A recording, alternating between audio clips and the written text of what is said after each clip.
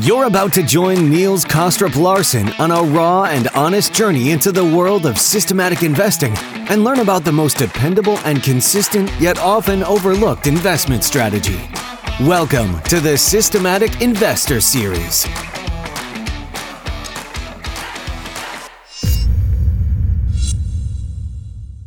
Welcome back to this week's edition of the Systematic Investor Series with Andrew Beer and I, Niels Kostrup-Larsen, where each week we take the pulse of the global market through the lens of a rules-based investor.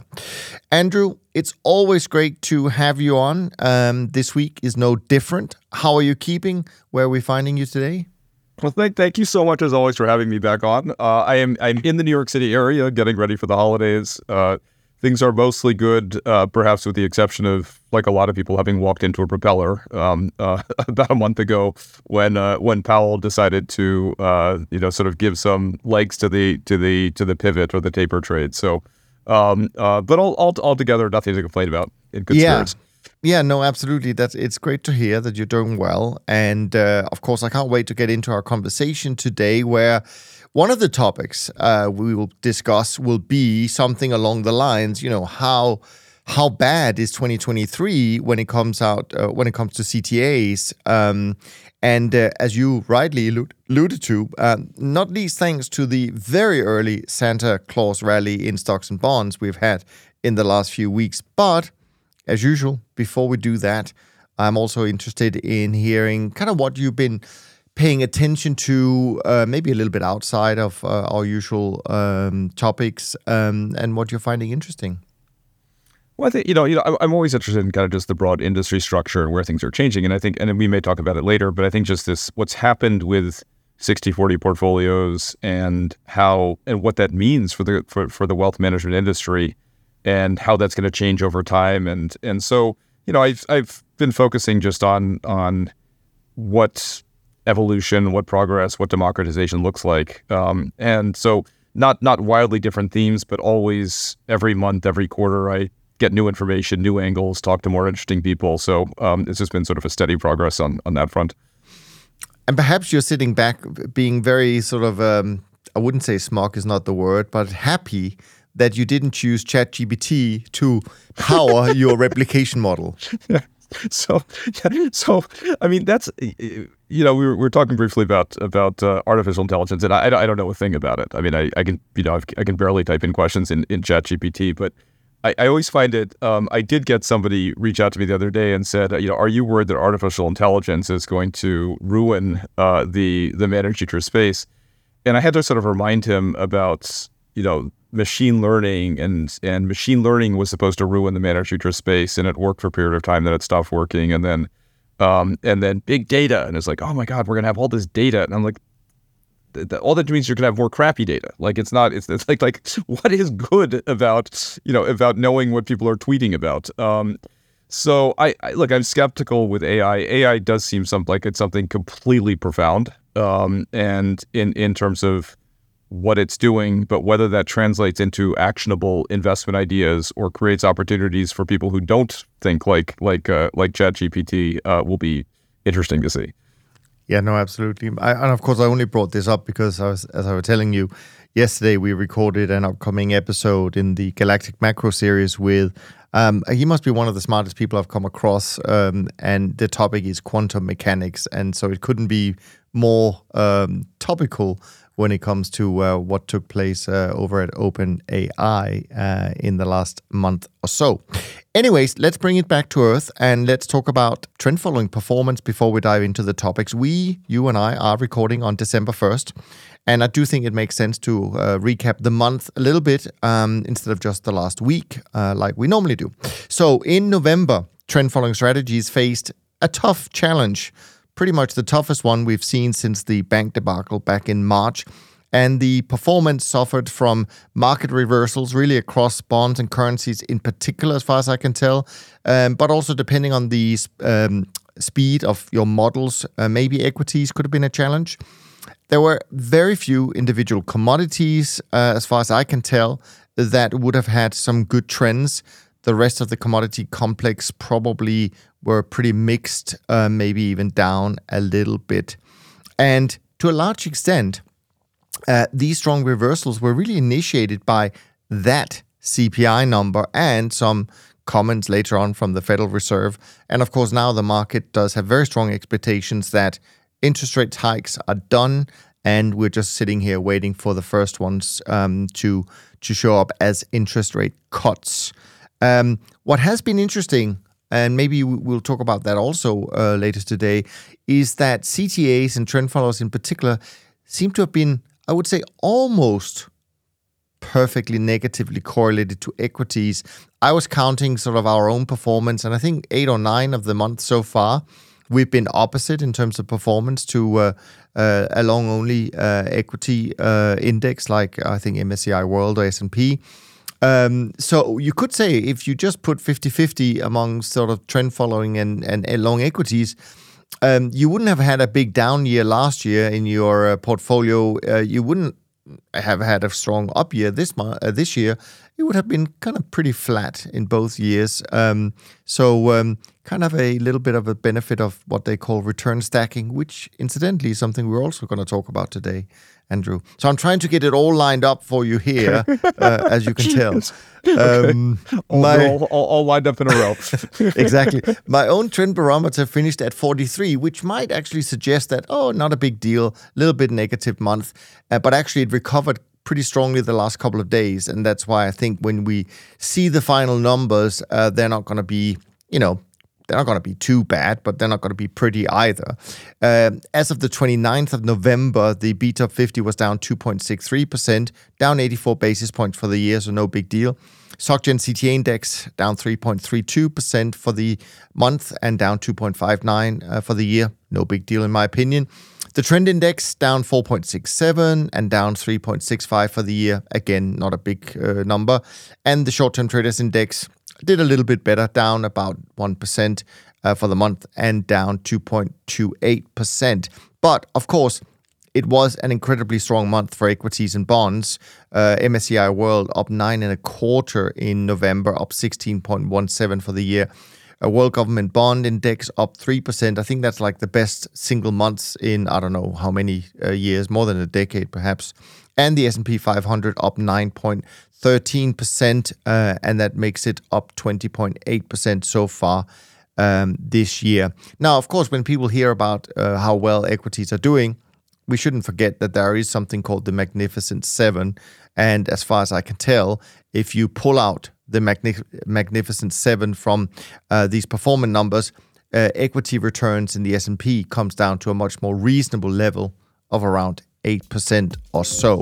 Nevertheless, we can't do that. Of course, they are included.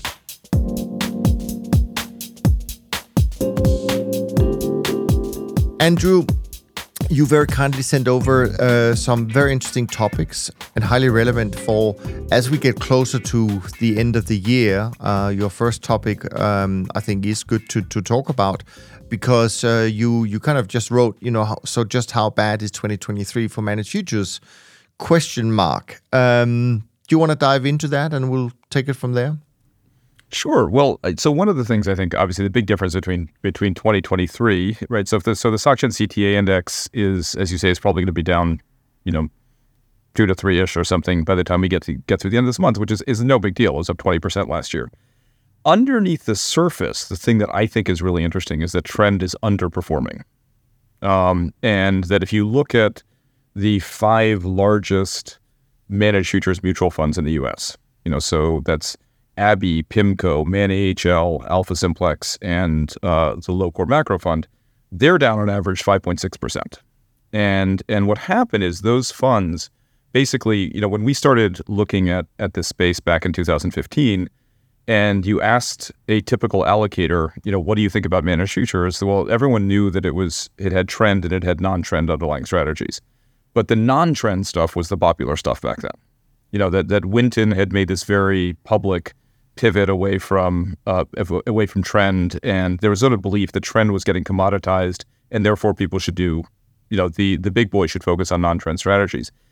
And then in March of 2020, something unexpected happened, which was the SocGen CTA index was flattish or something, and when equities went down a lot, but trend went up 5, 6, or you guys went up more. You think you guys were up 9 or something. So all of a sudden, guys who were trend guys did really well in March 2020. They tended to outperform that year, and then they outperformed in 2022 as well. So there was this period of time, as I was talking to people over the past several years, it's all been about trend. Trend's the place to be, trend's the place to be. But if you look at the SocGen CTA index and you assume that the trend guys on average are, let's say, down 5 or 6, and the SocGen CTA index is down 2 or 3, it means the non-trend guys are probably flattish or doing better. And so what I've noticed in conversations recently is this kind of pivot of people saying, like Graham, John Hancock has a mutual fund managed by Graham in the U.S. All of a sudden, people are talking about that because they're up a little bit. In Europe, it's the same kind of thing. So I think what's hard about this year is that we're supposed to be in a bad year. We're supposed to be hovering around cash, right? So we're all supposed to be up 4-ish this year. But instead we're down, we're down mid-single digits or in some cases greater. And so the sort of the idea that we've been waiting for our cash returns to be higher is sort of undercut this year by the fact that the percentage losses on the futures contracts have been quite bad because it has been a really, really nasty year from a whipsawing perspective. And it's a lot to talk about, but I think it's been a tough year. Yeah, let me query something, and maybe I misunderstood it or misheard it. I understood you from saying that the SocGen CTA index, not to be confused with the trend index, only had a few big trend followers in there. But when I look at the index, I would say it's actually predominantly trend follows, even in that index as well. There are a few like Quest, maybe Crable, of course. I don't see many other that are kind of what I would define as non-trend.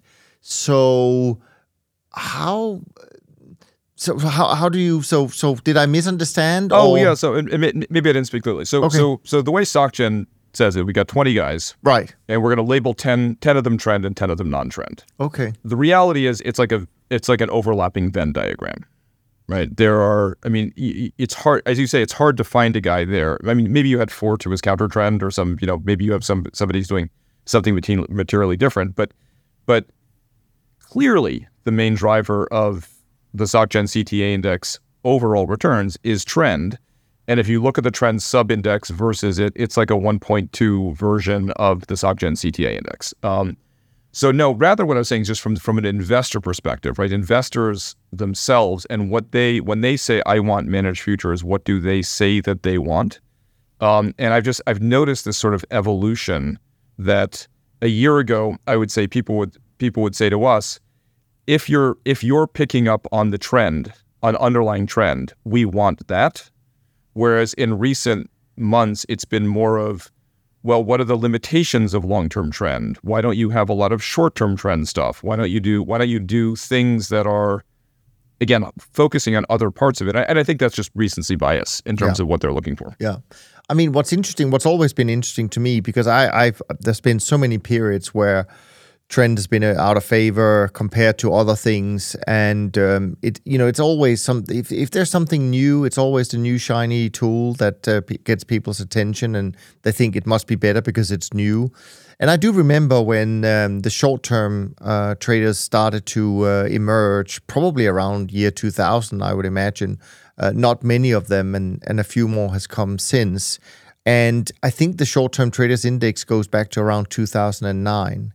But from memory, and I wasn't sure that we were talking about this today, but from memory, even if you vol adjusted, the short-term strategies have not done as well as trend following. It'll be different, so that warrants some allocation maybe to other types of strategies.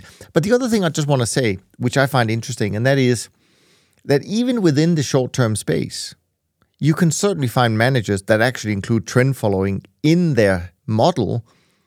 I mean, and I don't mean short-term trend following, I mean longer-term trend following, but they're still labeled as a short-term trader because they have other vol breakout type strategies as well. So it is quite, I don't envy investors trying to figure out exactly how to classify some of these strategies, certainly not without a very detailed conversation with the manager. Right. Well, and I think that's where, when I look at it from a due diligence perspective, it's and thinking about if I were picking managers and investing them, it's really hard in this space because people talk about, again, I mean, I'm just relaying a conversation. When Winton said that they had basically turned away from trend, I spoke to a guy there and he said, yeah, we used to consider ourselves 65% trend. Now we're 35% trend, right? It was still there, but the marketing positioning was that it had somehow become far less important what they were doing. And they had very good reasons for doing that in the context of the competitive landscape. I'm really fascinated with this issue now because when I hear people talking about like this fund uses a lot of short-term models. One of the truisms I think this space is that people have coalesced around steadier, longer-term models because when you do look at them over a period of time, they tend to have done a lot better. And so we run our own models internally. We don't invest in them, but just to kind of get a favor, and it's a sanity check when you're replicating, you kind of want to see what different models are doing. And we see the shorter-term models generating much lower Sharpe ratios over time. And we actually don't see them controlling risk better than the longer-term models. And so the appeal of the shorter-term model is this myth of nimbleness that in March, right, and in a couple of weeks after we hit the propeller with SVB in March, there were guys who pivoted out of their positions faster. They had better marches than everybody else, and all they could talk about was those are the ones you hear from as an allocator. Somebody doesn't say, yeah, I was holding on to my short treasury positions with a white knuckle grip through not just SVB, but the regional banks and then Credit Suisse. You hear about the guys when something worked. But then if you look at a lot of those guys over the next several months, rates rebounded, right? Holding onto those positions through that volatility was actually a much better position to be in over the next several months. And so I think the hard part is when you look at something like short term, it sounds so appealing. Of course, I want to get in earlier and I want to get out earlier and I want to capitalize on that sort of thing. But the problem is that you also get whipsawed an awful lot more.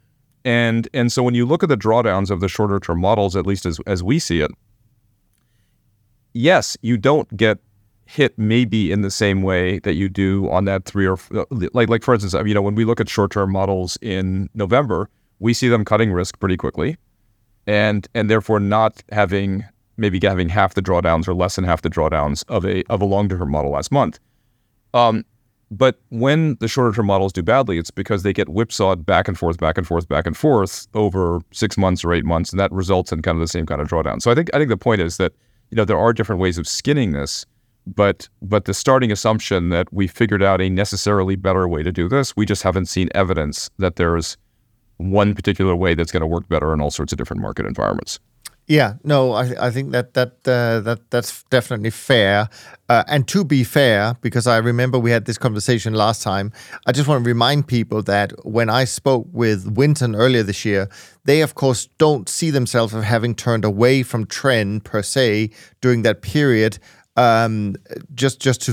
the record, people can go and listen to Simon talk about how they interpret that situation.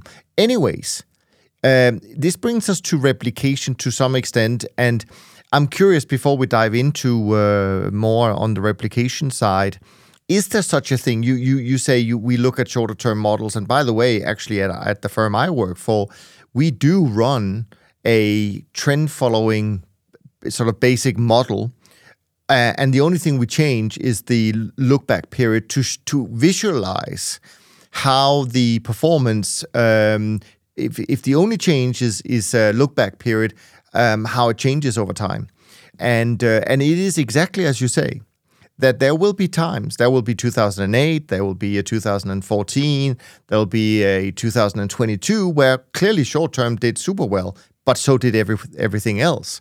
And then there will be a few years where, short term maybe did better than longer term, but it is far, far, far less consistent.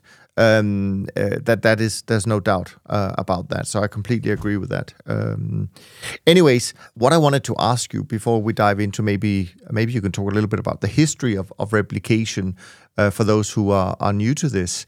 But in replication, if you look at the replication model, could you even is there such a thing as a time frame, a look back period when you do replication where you have to make a call saying, and I don't know if that's a discretionary decision or how you do it, where you say, yeah, 65 days seems to be how we can get closest to the index. Sure. Yeah, so the history of replication started. So the whole history of replication starts in two different areas back in 2006, 2007. The area that we started, there was a professor at MIT named Andrew Lo, who was one of the sort of gods of academic research on hedge funds. And he was also founder of Alpha Simplex. And he wrote a paper with a graduate student named Jasmina Hasantovic that basically applied a risk model to the broad hedge fund industry.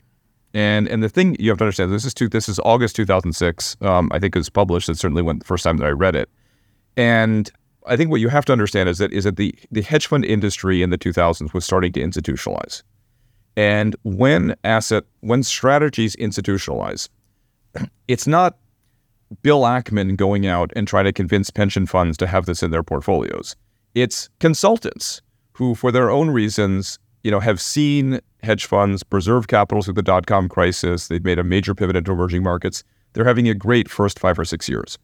And so it's consultants competing with each other to get that new mandate, who then pitch their sophistication in this new strategy. Oh, yeah, the other 95% is easy. The other 90% is easy, but we're experts in this particular area, and we're going to help bring you access to it. So hedge funds, private equity, private credit, et cetera, it's all driven by people at the allocation level. And they are not the guys who are actually running the hedge fund. So they have to create their own stories as to why they should be in a portfolio. And the story around hedge funds was, if you were talking to a real hedge fund manager at the time, they're like, whatever, let them say it. It doesn't mean it's true. So hedge funds are these nimble guys who are going to sidestep. They're going to see the train coming down the track and jump off the tracks. And they make all this money from identifying these idiosyncratic opportunities on the short side. And, it was all of these stories that institutional allocators and fund of funds had created to convince people that hedge funds had not had a great several years out of luck, but was this thing that's going to do this talented thing of these all-stars who's going to make money over the next several decades. So that's how the hedge fund industry basically went from being a cottage industry to being this multi-trillion-dollar industry. Now, the thing about it, what replication did was it basically shone a light on the fact that a lot of that was nonsense.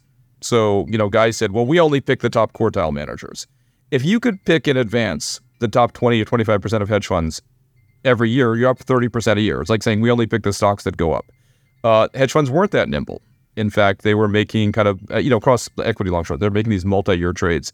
So this paper comes out, and guys who knew hedge funds were looking at it and basically saying, of course it makes sense, right? And what the paper was saying was that it's not that big of a mystery how the broad hedge fund industry makes money. If they're long value and short growth on average going into the dot-com crisis, they're going to do great. If they're long emerging markets in 2003, 2004, 2005, they're going to do great. If they are, if some of them are long subprime. So replication was pointing out that which hedge fund managers actually knew, but it turned out it completely undermined the story of what it was about hedge funds, because consultants and others would say, oh, we don't pick the average hedge fund, we only pick the best ones, etc. So Lowe writes this paper, and then Alpha Simplex, Goldman Sachs does the research, Merrill Lynch, Credit Suisse, anybody with a decent risk model in there, that's when I got interested in the business, because I thought if you could solve this, then you could create the SPY, the GSCI of the hedge fund industry. What I totally underestimated was how much the people who were in the business of selecting hedge funds, who actually controlled the capital and created these narratives, would hate replication, because it was like this simple, cheap thing that was coming along and ruining the party of, we're going to help you get into this exclusive club with only the guys who are, tomorrow's all-stars.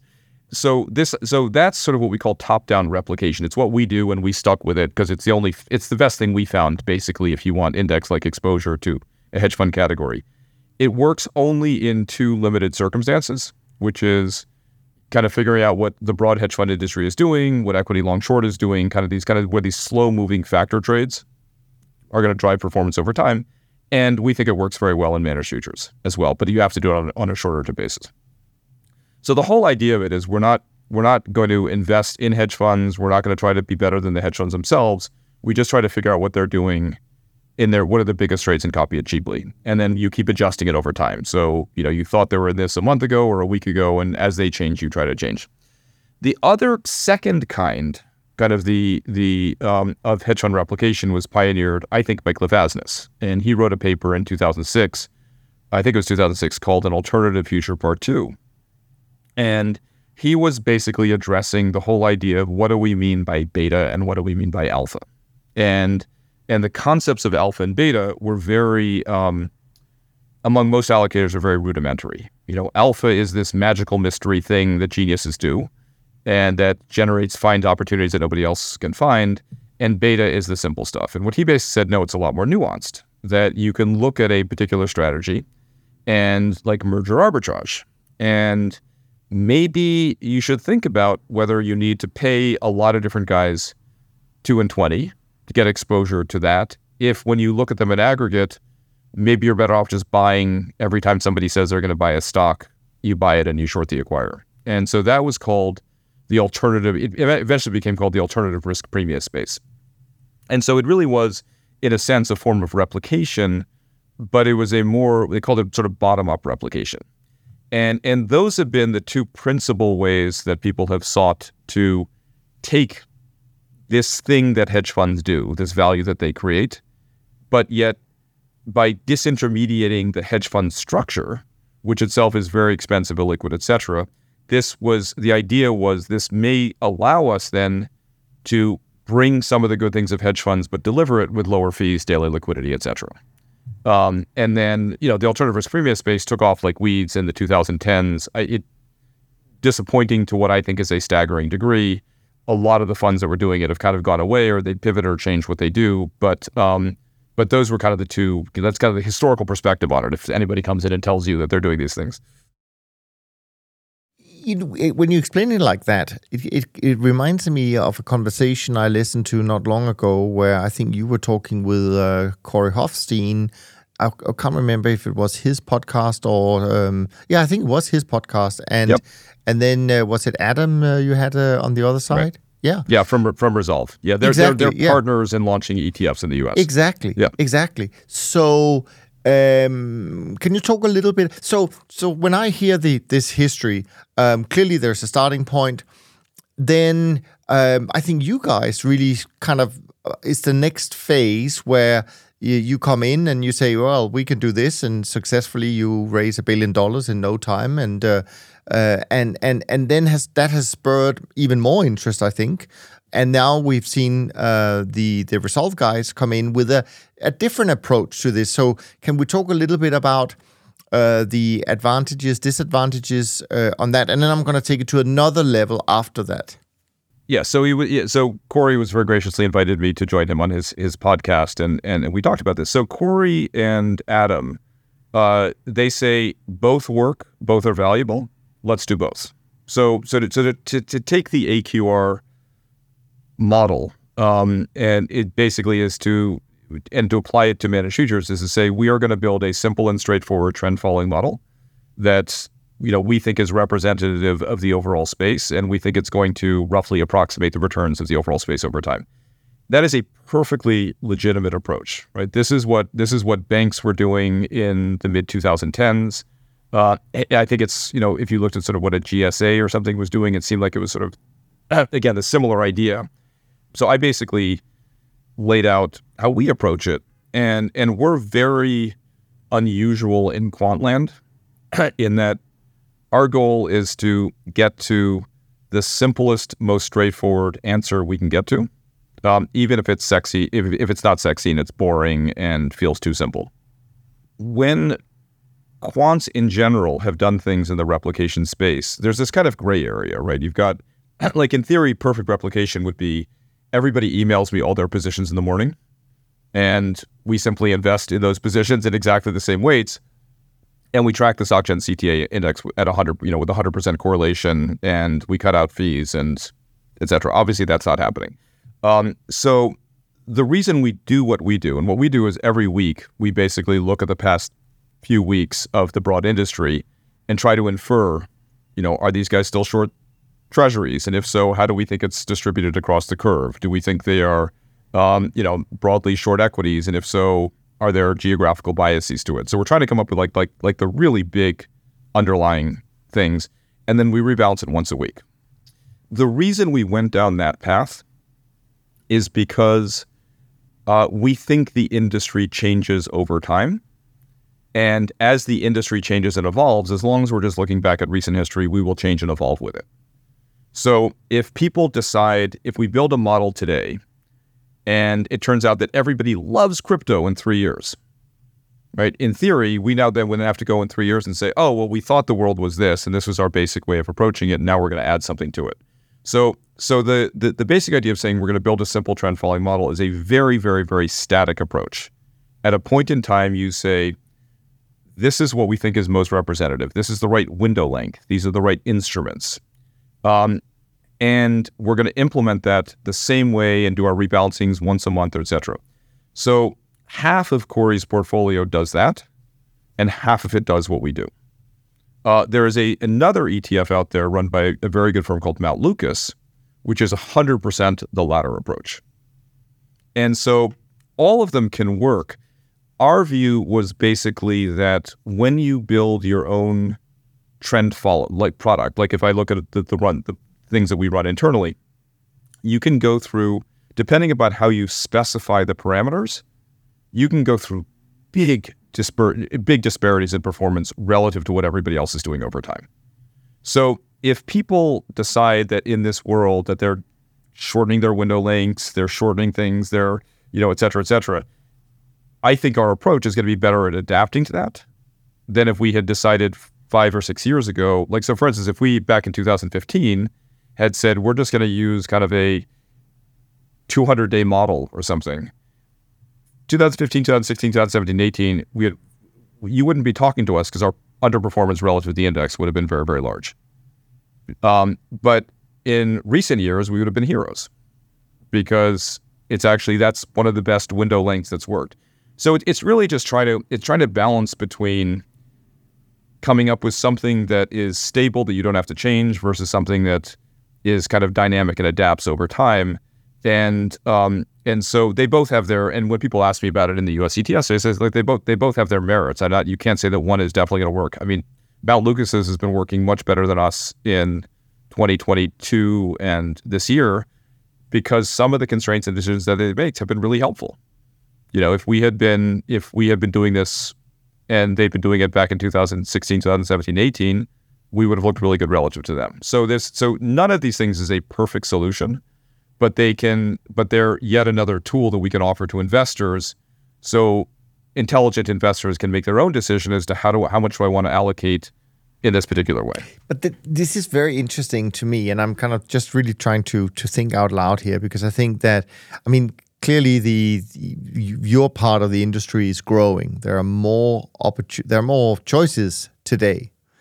And part of, I guess, one of the reasons why part of your marketing pitch would have been in the past this thing about, well, you should pick us because then you don't have to pick a manager because one manager can be great one year, but he can be underperforming the next year.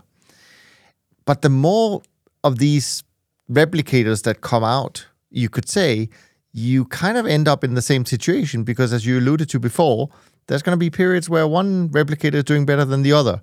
So you end up in the same situation that you don't know if you're picking the right one. That actually wasn't my question. This is just something I thought of when you said that. But the other thing that's, I guess, has happened is that because of your success, and I don't think it's for me, it's not just the fact that it's a replicator. It's actually also the wrapping.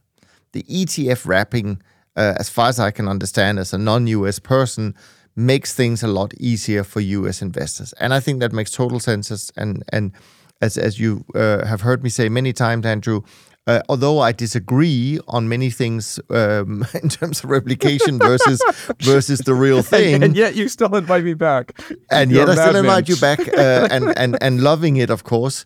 I do think that you are doing a great service to people who are not able to invest in the big managers and so on and so forth, at great fees. But what's happened with your success, I guess, is that you've also kind of stirred and woken the lion a little bit, because now we're seeing the entrance of quote unquote the real thing, the managers coming into the ETF space saying, well, hang on, you don't need to have a watered down replicator in the ETF space. You can now have, for some, okay, it's not the full diversified portfolio, but for others, our friends like Jerry, it is. So I'm just curious how you see this landscape, if we stay within the wrapper now, just the ETF landscape and the opportunities in that. Is it, I mean, I kind of a little bit think about this in vis-a-vis the the low-cost airlines when they came on and what they were certainly competing on price. It didn't necessarily mean that everyone got lifted, right? It kind of, you feel sometimes when you go on a flight, you feel, well, it wasn't quite as good as it used to be. But how do you see the competition that is coming along, and how will that change your space, your playground? Sure. So, I mean, you start off by saying that there's going to be dispersion in replication products, and I completely agree, right? And so if you look at going back to that 20-year history or 18-year, 19-year history at this point of replication, there have been people, really, really smart people, who have done really dumb things on the replication side. And it is, you can screw it up by getting cute. And you can screw it up with getting more complex. We just happen to have not screwed it up because if we can do it with 10 positions, we're not going to do it with 11. Like, it's kind of like and that's, when I tell people about what we do, I said, the measure of success is that we started doing this in July 2016, and we haven't changed a thing, and we've outperformed 90% of the constituents of the SocGen CTA index net of fees on a risk-adjusted basis since then, right? You want to have a conversation with us in 10 years and us to say, we still didn't change a thing. Okay, so that, and I think that actually interestingly lines up with the core ethos of some people who are believers in long-term trend following, for instance. That if your job becomes deciding that this month I'm going to do 50 days and that I'm going to dial it up to 150 days, and that it's a very, very different value proposition. As you and I have talked about, it's a belief that there's a distortion in the markets, and that there's an opportunity to deliver truly valuable diversification benefits through a strategy, and we're confident in it because it's stable and it's worked over time. We don't have to keep reinventing what we're doing.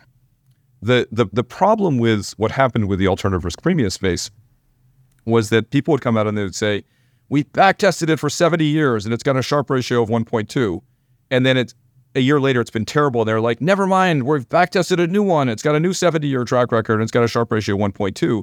And there's a paradox in it. How can you tell me that it worked for 70 years and then it stops working in year 71, and then you tell me that you found a new one, right? So, and that's sort of the collective insanity of a lot of academic finance is you say something's worked for 70 years and therefore it's going to work for 70 years. Then 3 years later, you're coming up with a new thing because that one didn't work. So on the ETF side, I am extremely enthusiastic that Man AHL is in the space, although I think they're in the space. I don't know them I know people on other sides of the business, not this side of the business. I think they're stepping in with 1 foot because they're not sure what's going to happen in this space. I think that they've created an ETF that is a bit of a wild animal. It's a 15-vol trend-following ETF that came out of the gate. It was a rocket ship on the way up. It's come back down from them. And I think they're doing it because they don't want to compete for very good commercial reasons. They don't want to compete head-on with what they're doing in their flagship mutual fund, and certainly don't want to be competing with their hedge funds. But I think they feel that, and look, maybe they've heard me proselytizing about it. I think the ETF space could be $100 billion space. It's less than $2 billion right now, because we're solving something that's never been solved in an ETF wrapper, which is to have something that actually brings demonstrable diversification value to the rest of your portfolio. You made this point about being inversely correlated with stocks and bonds. We run an ETF that's had negative correlation to stocks and bonds. And before this past month, I haven't rerun the numbers, it was doing 1,000 basis points of alpha per annum relative to the S&P 500 because it was making money when you needed it the most. And it's available in an ETF. That's a paradigm shift. That's why the ETF that we run is the largest managed futures ETF in the world. It's actually the largest alternative ETF in the world because it's the one thing where you can say, I need it in an ETF, and it's as good or better than those hedge funds that I would invest in if I was at a pension plan. Now, the reality, though, as I've learned in my 17 years of doing this, is that if my job was working at one of those pension funds picking managers, I'm picking ManAHL because it's the obvious choice for me. If I'm at a wealth management firm where I have a revenue sharing arrangement with Man or another hedge fund firm, I'm probably putting it into the hedge fund firm. Like this is a business with a lot of different principal agent issues in terms of how alligators react. So I think what's going to happen is that there's going to be this growing recognition that managed futures is one of the few things you can make work well in an ETF. And you'll have a lot of new entrants that'll come into it where they're going to be stepping in, but try to make sure they don't kind of cannibalize the good stuff that they have going on, but want to have it. And that will lead to more education about it. ManAHL has a phenomenal video that they've put out talking about trend following and the value of trend following, and it's for general audiences. That will help with the whole education process because right now we're somewhere between 1 and 2 basis points of the entire ETF world. It's crazy, you know. So let's assume that you're right, that there will be great success in this space. You've kind of disrupted, you could say, our industry a little bit. I wouldn't say you were the first because there were other low-fee products out there beforehand, but getting more attention and raising more assets to the space. Obviously, other products that had low fees have completely imploded in terms of AUM. So it's not like I think the overall AUM has been growing. It's just been moving around. But anyways, what if with more people coming in, perhaps more money will overall, the pie will grow. Do you think the industry will continue to push price? Meaning, how cheap can it get? How cheap should it get? Is it because it's already being commoditized to some extent? So how low will you go, Andrew, so to speak? Well, the ETF that we manage is 85 basis points, and I do get these people on Twitter. Sorry, interrupt you there because there's one question that I've been dying to ask you for a couple of years, and I forget every time. I forget every time, but you may know this. So I see these numbers being listed as you list 85 basis points for that, and others 95, whatever. But underneath the hood, there are other things such as, and correct me if I'm wrong here, this is purely from memory. There is like an can I call it an offshore entity that's sitting somewhere in SPV or something like that? And I know from our experience that these are not cheap to run. It's not like they're free to run. So when people say, oh, it's 85 basis points, is that just the headline number, or does it really cover all the cost of all the small nitty-gritty stuff that goes into to make it work? 100% of everything.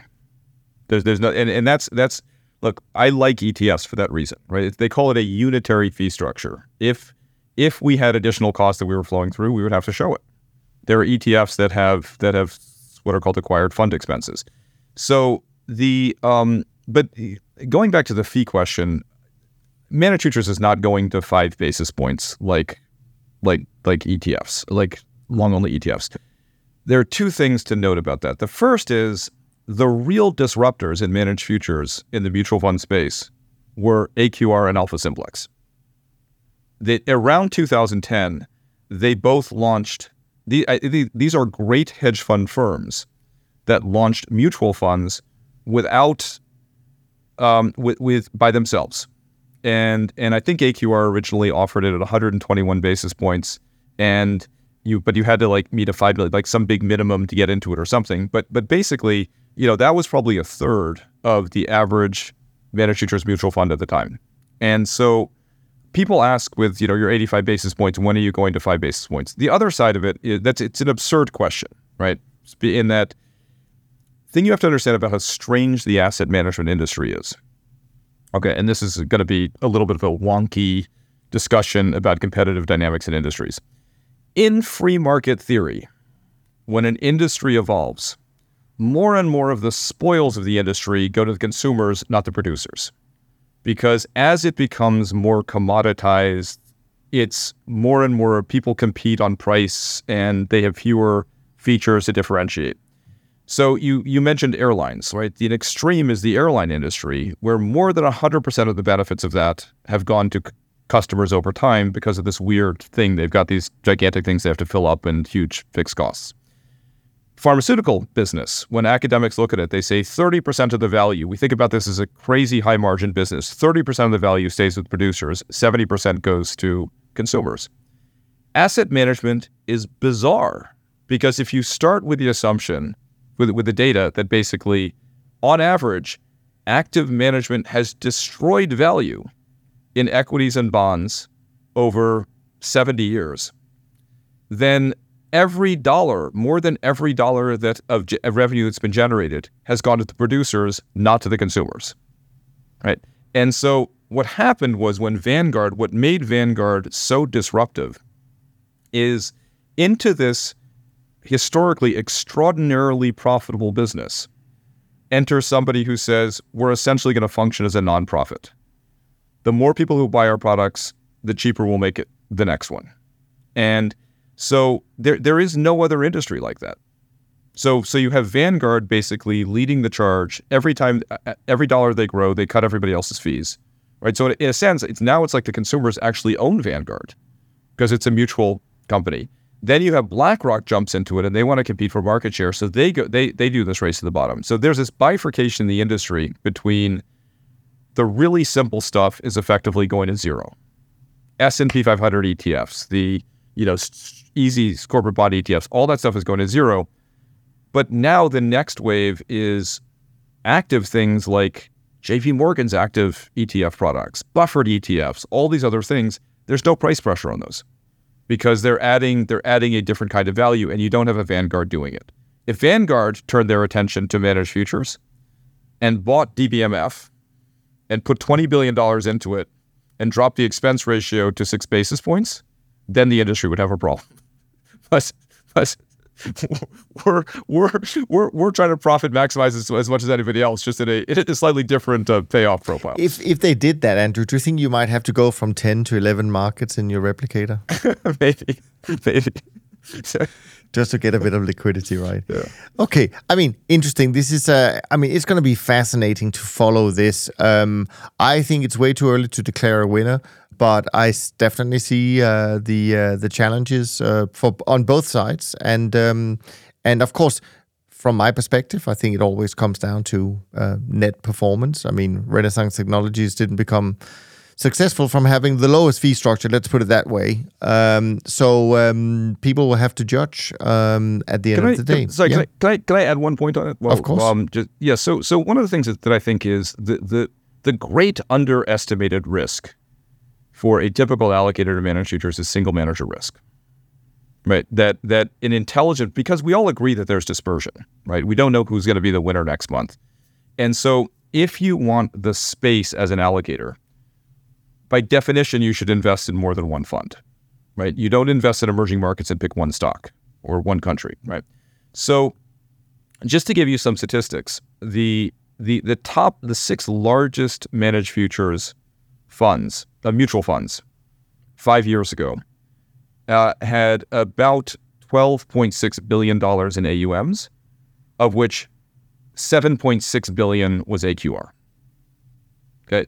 You add on Alpha Simplex, which was the number 2 player. Between the two of them, they're 85%, or two funds are 85% of the 6 largest mutual funds. Since then, the entire space, those 6 guys have gone from 12.6 only to 14.9. SocGen CTA index has gone up 38% over that period of time, and AUMs have only grown 18%. So net of performance, money has left those top 6 managers, but the composition of it is what's fascinating. Abby has gone from 750 million to 2.6 billion. PIMCO's gone from 500 million to 3.4 billion at the end of October. I don't know where they were end of November.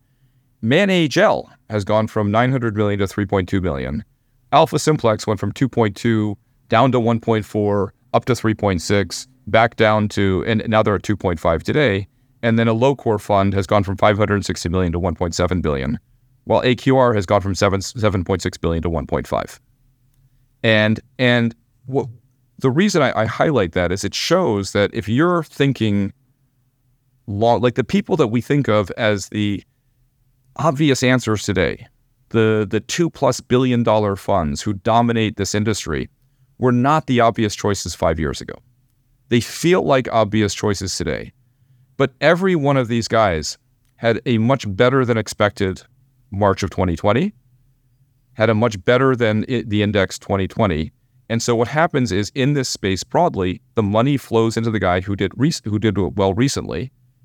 And then it's subject to the risk that performance reverts to the mean. And most of those guys, with the exception of AQR, ironically, who lost all those assets, are underperforming the SocGen CTA index this year. So the reason I say it is because it just highlights this is the struggle. This is much more than fees of this fund or that fund, is how do you get diversification so that you don't have to be re-underwriting the space every year or two. And if there's one thing that we add, I think it's that, and again, compared to is that we're trying to help people to get diversified exposure, but do it synthetically so it's efficient. No, and I get that. I mean, it's a great pitch for replicators to say, yeah, you don't need to worry about single manager risk. I understand that. I get that. Just from reacting to that, I would say the numbers you mentioned, it's interesting. I don't know always, just my own experience in the last 30 plus years doing this, I don't know that always that performance is what drives asset flows, interestingly enough. I don't think that necessarily always the best managers have the most assets and vice versa. So I'm not entirely sure. I mean, let me give you an example. One of the trend followers that has been around for a long time, and I'm sure there are more of them, had massive changes, massive drops in AUM in the period 2000 to 2007-8. Why? Mainly because of the composition of their clients, not because of their performance. But a lot of these managers who've been around for a long time, they were exposed to wirehouses. That was the source of their assets. And wirehouses, their products were not very good. They were way too expensive, blah, blah, blah. So it wasn't really because the managers did poorly. There were other things that changed the AUM. And I'm not saying this is the case in your example. I'm just saying that to me, it's not as simple as just saying, well, you have a great manager, he's going to attract all the assets, but next year he might be bad. You need an army, right? Exactly. It's right. I mean, and you can have. I mean, look. I mean, I think there was a post on Mulvaney the other day, right? I mean, the guy should have all the assets in the industry with those numbers, right?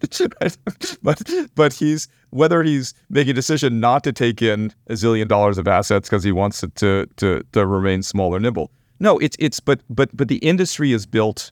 The asset management industry is built to sell things that are doing well, right? And my point is that it's not an accident that you have.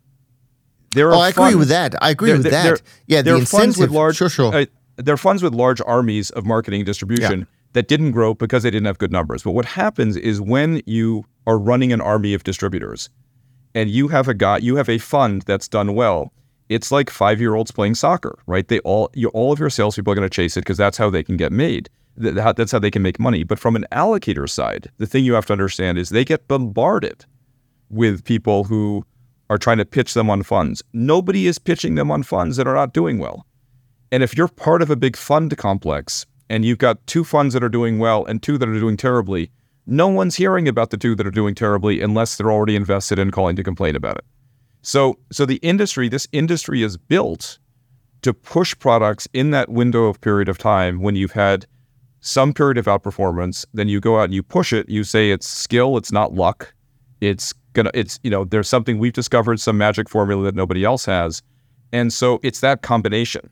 And when you layer on top of it in terms of the incentives of allocators are often to pick the fund that makes them look the best in front of their investment committee, that gives them the most comfort that they can't get fired if something goes wrong with it, that they, sometimes there are economic sharing arrangements that influence how people make decisions. So there are a million different things that go into it. All I'm saying is that in this space, when you think about the challenges that people have faced, at least from the people that I talk to, who when people would breathe a sigh of relief when they would hear about our ETF, it's because they had bought somebody that they were convinced was unbeatable in 2018. 2 years later, it turned out not to be true. They were doing the process again, and then they're doing the process again, and it was just this exhausting, repetitive process. That's not, my point is that's just not an effective way to have this as a 10-year allocation, because by that time, you probably didn't have it in 2022 or even 2021 when it would have been great. I guess the same could be said about your side of the industry, meaning replicators wouldn't have done great either, meaning because the index didn't do well, right? I mean, everybody was tired of hearing about a CTA at the end of 2019 or 20. So there weren't any, there weren't a lot of interest. And if you look at your growth in your AUM, it came, as far as I recall, during the year of the strong performance, not before the strong performance. So yeah. I think I think that, and I guess you also, I mean the not you specifically, but the replicators are also like we are to some extent when we attract clients through platforms, whether it's a usage platform or whether it's this, you're always beholden to someone else, right? Because you're not allowed to market it directly to certain investors and so on and so forth. So I do think you touch on a real issue, because you're absolutely right that it's not always necessarily the best product or the best strategy that is being promoted because it's driven by other incentives. I think that's a big issue. I think I've tried harder than anybody I know to understand the buyer base, and I know in 5 minutes if somebody's going to like what we do. And the point that you're raising, and we have a lot of internal debates on this. There are people who, and you and I have talked about this, and I talked about it with Alan as well. We know that there are people who are not going to like what we do for whatever reasons, and that often has to do with what their job title is, what they have told their investors about their value proposition is, what their relationship is with their clients, what kind of clients they have, all these other things.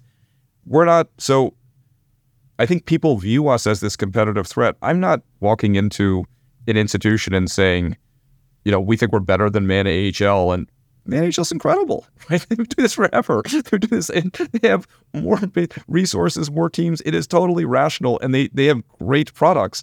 Rather, we're basically saying, let's try to understand that $7 trillion of capital that has never spent 3 minutes trying to understand this space because they've never had a way of getting access to it.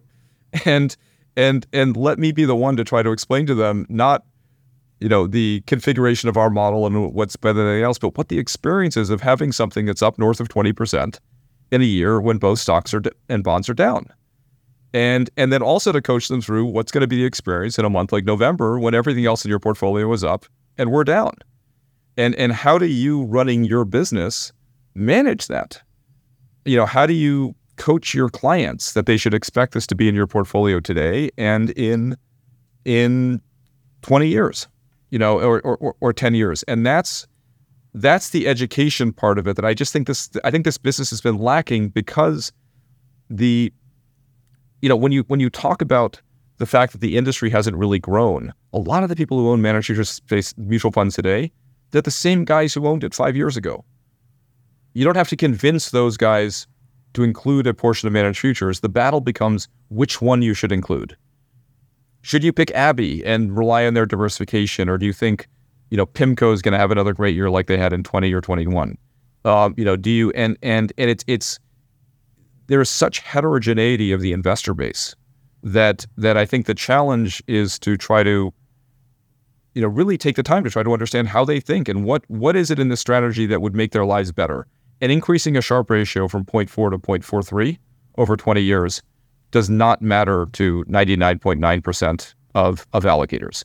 It's the experience of owning this thing and having it at the right time and not getting dragged into endless debates when it struggles like it's going to do.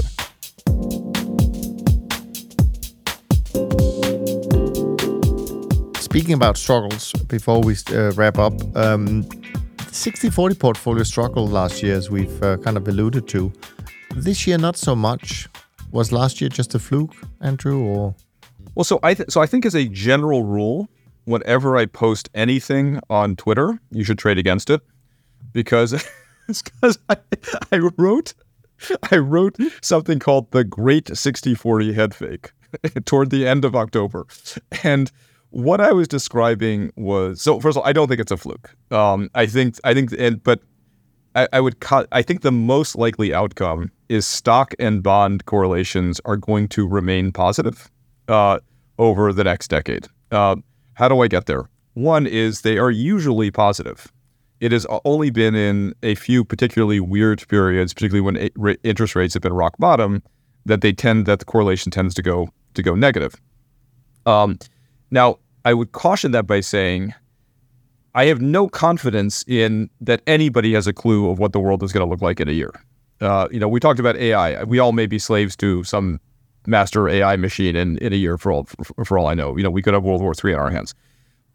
So I think the range of outcomes is really wide. We could be back to deflation and cutting interest rates in 2 years. It's been that crazy. But I think the base case scenario is that interest rates, the structural things that kept inflation very, very low, most of them have gone away. The world has changed. We're going to have inflation. It may not be 2, it may not be 7, but something that's going to be a little bit higher. And in general, that usually means stocks and bond correlations are going to be positive.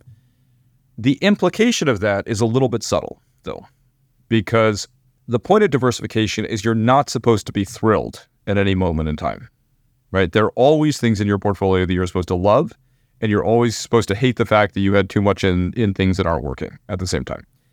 And so what happened is that in the 2010s, and by the way, it's on our website if you want to see the Great 60-40 Head Fake, and you can timestamp it as to the moment that 60-40 took off again. But basically 3 things happened in the 2010s. One is the returns on both stocks and bonds were great, relatively speaking.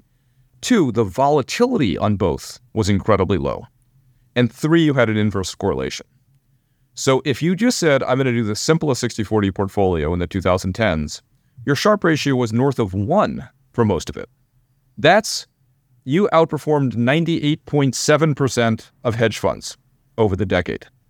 But what happened, and this is where I get always interested in the collateral implications of it, is it was its own bubble, in that by the end of the decade, people were pitching, it looked so easy. They're pitching, robo-advisors are saying, we're going to give you 5 ETFs and that's going to serve you for the next 20 years. And the wealth management business grew up around this idea of, as long as you've got some stocks and bonds, you're basically going to be hedged. The diversifiers that people picked were not really diversifiers. If you're diversifying from equities into private equity, you're going a little bit in one direction. If you're going from credit, from bonds to private credit, you're going a little bit. But basically, over the past 20 years, your diversifiers are either correlated to bonds or either correlated to stocks. And when they weren't moving in tandem, you felt like everything was working. The problem is everything goes up and down. So in November, everything goes up and people celebrate and do massive victory laps. But remember, in October, November, everything went down. And so if that world continues, it causes a rethinking at the advisor, at the allocator level as to, hey, my job is to give people a smooth ride. I'm not supposed to have everything go up or down. So I need things that actually have no correlation to either stocks or bonds. And if you invest in ETFs, if you invest in mutual funds, I can't think of a better strategy that has a lower correlation to stocks or bonds than managed futures that actually works in those vehicles. So I'm going to keep waving this flag in that, yes, it worked in November, but it's a structural problem that people have to figure out and deal with. And if I'm right in that in 5 years from now, portfolios that have most portfolios that have no managed futures exposure today will start dipping their toe in the managed futures pond, it'll be because you've heard this constant drumbeat of how the core tenet of diversification in the wealth management industry is no longer working. So what else can we do? And that plus good products like in the ETF space is what would cause managed futures broadly to go mainstream in the same way that private credit, private equity, even junk bonds and other things have gone over time. That's my bet. We'll see. I'll die with that sword in my hand. Yes. And I think, I hope you're right. Although the thought of it becoming mainstream is a little bit scary. I kind of like it to be not mainstream. I know. But anyways, that's my... But, there is always this question about, like, if everybody's doing it, does it go away? And I think that's one of the great... Because, when I started in the hedge fund industry, I went to work for this great hedge fund manager, and he had $600 million, and it was huge. It was one of the top 10 largest hedge funds, and I left several years later. It was $1.8 billion. He thought it was too big. And then, roll forward 10 or 15 years, and he's got $30 billion. And clearly, size is often the enemy of performance in a strategy. My argument on managed futures, though, is that we're not trading against each other. We're not fighting to see who gets into a short position the 10-year first. There's a lot of zero hedge and other stuff have this sort of nonsense about, a $30 billion flip in S&P positions is somehow going to cause some major moves in the markets. The markets are much too big for that. And instead, what we're doing is we're trading against the entire asset management world, the entire wealth management world, the entire institutional consulting world, which has built portfolios that by design are not nimble. And as we talked about short-term versus long-term, sometimes it's great to be nimble. Sometimes it's great not to have to retract reports where you confidently claimed interest rates were going to stay at 1% for the next decade. So the absence of memory of the strategy plus nimbleness means you can get knocked around in a year like this. But every now and then you're going to have a year like 2020 where you deliver a decade of alpha. And so how do you get this into people's portfolios and coach them on how to have it so they have it in 2022 and they have it in 2025 or 27 or whatever the next year is. And you structure it in a way so you don't, you try to, be able to make enough money for them between now and then that they remain invested. I think we found one other little small area where I may disagree with you because as much as I would like to think that there could be a lot of money managed in the industry overall, I think that's probably true, a lot more. But I do think on a single manager basis, every time a manager kind of stops producing the returns they have in the past, to me, it just seems like, well, just look at the AUM.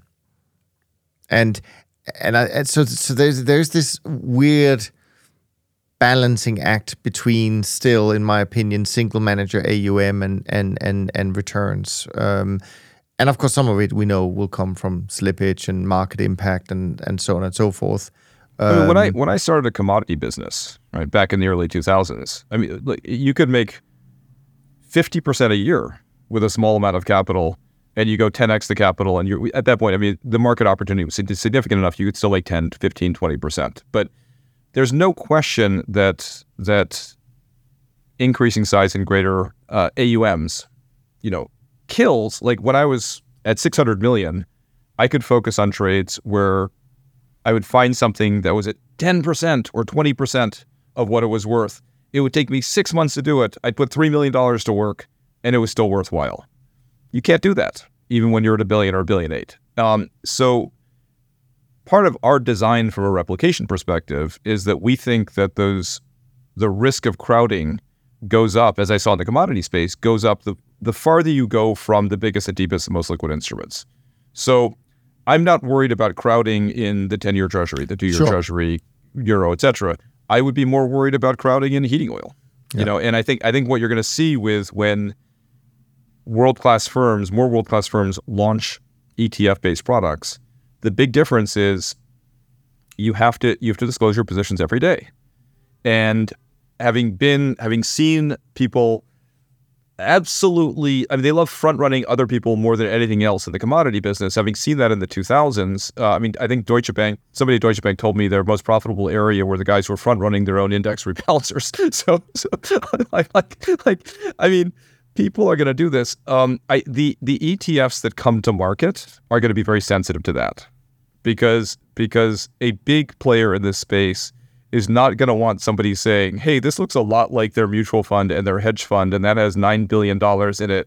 And hey, when I do my back, and they seem to love heating oil, and it looks like they're, 37% of trading volume in that market. So I think it'll come in with a somewhat different flavor. But to me, what 2022 showed was that, when the waves are big, it plays out across lots of different markets at the same time. You can make money being short the 10-year treasury or being short 32 different, rates futures contracts. So I don't know. I think all these things, it'll evolve, but I'm not worried about, when I think about this basic idea that people have told their clients that even when the world changes, they're going to take their time and they're going to watch it until it's completely and utterly obvious that the world has changed before they make any meaningful shifts in what they're doing. That's a golden opportunity if you're nimble. I'm not worried about that issue either, but that's for the reason that even with all the evidence we have today, there's still a lot of challenges for people to embrace this strategy, as of course they should. Anyways, a few more. Well, that's a point we agree on. Yeah, exactly. That's the point we do agree on. So let's finish on a high note. Pie, even if we want to grow it at different rates. Exactly. Let's finish on a high note here, Andrew. Yep. Anyways, fun as usual, insightful as usual. Really appreciate you bringing along these topics. They are definitely worthwhile talking about. And I have a feeling that when we come to our big, grand year-end, all 8 co-hosts and myself on one podcast coming up in the last couple of weeks of the year, I have a feeling replication might be one of the topics we're going to touch on and see what comes of it. But maybe we'll find other ways to talk about it and dissect it. I'll wear my crash helmet. I mean, yeah. We were talking about before we pressed record. That could be fun if we kind of swap role. That I had to defend replication, you had to defend single manager. But we'll find something fun to do. So, as a little teaser, if you have some interesting topics that you think would be fun for all of us to debate, and of course, it's going to be a little bit of a challenge with all 9 of us in one call or on one recording, but we'll do our best. But if there's something that really stands out in the suggestions we get, I will be sure to bring it up with my wonderful co-host as we record it in about 10-12 days' time. Andrew, I wish you well. I wish you a happy weekend and a good start to the month of Christmas, I guess. Thank you. And here's to let's hope for a nice big reversal. Good. Let's get back to what we were doing a couple of months ago. Well, depending on your model speed, Andrew, be careful what you wish for. Well, I know what I'm wishing for right now. Okay, so. Fair enough. All right. Anyways, if you like these conversations, we could always use a few extra reviews and ratings and shares. So please head over to toptradersunplugged.com where you can find instructions of how to do that. Next week, I am joined by Rich. That's going to be fun. I'll be recording that very remotely, so to speak, on the other side of the Atlantic. I hope all goes well. And no doubt, it's going to be another masterclass in maybe some more hardcore trend following topics. So make sure you also send in your questions for Rich to info@toptradersunplugged.com. From Andrew and me, thanks ever so much for listening. We look forward to being back with you next week. And in the meantime, take care of yourself and take care of each other. Thanks for listening to the Systematic Investor podcast series. If you enjoy this series, go on over to iTunes and leave an honest rating and review. And be sure to listen to all the other episodes from Top Traders Unplugged. If you have questions about systematic investing, send us an email with the word question in the subject line to info@toptradersunplugged.com and we'll try to get it on the show. And remember, all the discussion that we have about investment performance is about the past, and past performance does not guarantee or even infer anything about future performance. Also understand that there's a significant risk of financial loss with all investment strategies, and you need to request and understand the specific risks from the investment manager about their products before you make investment decisions. Thanks for spending some of your valuable time with us, and we'll see you on the next episode of The Systematic Investor.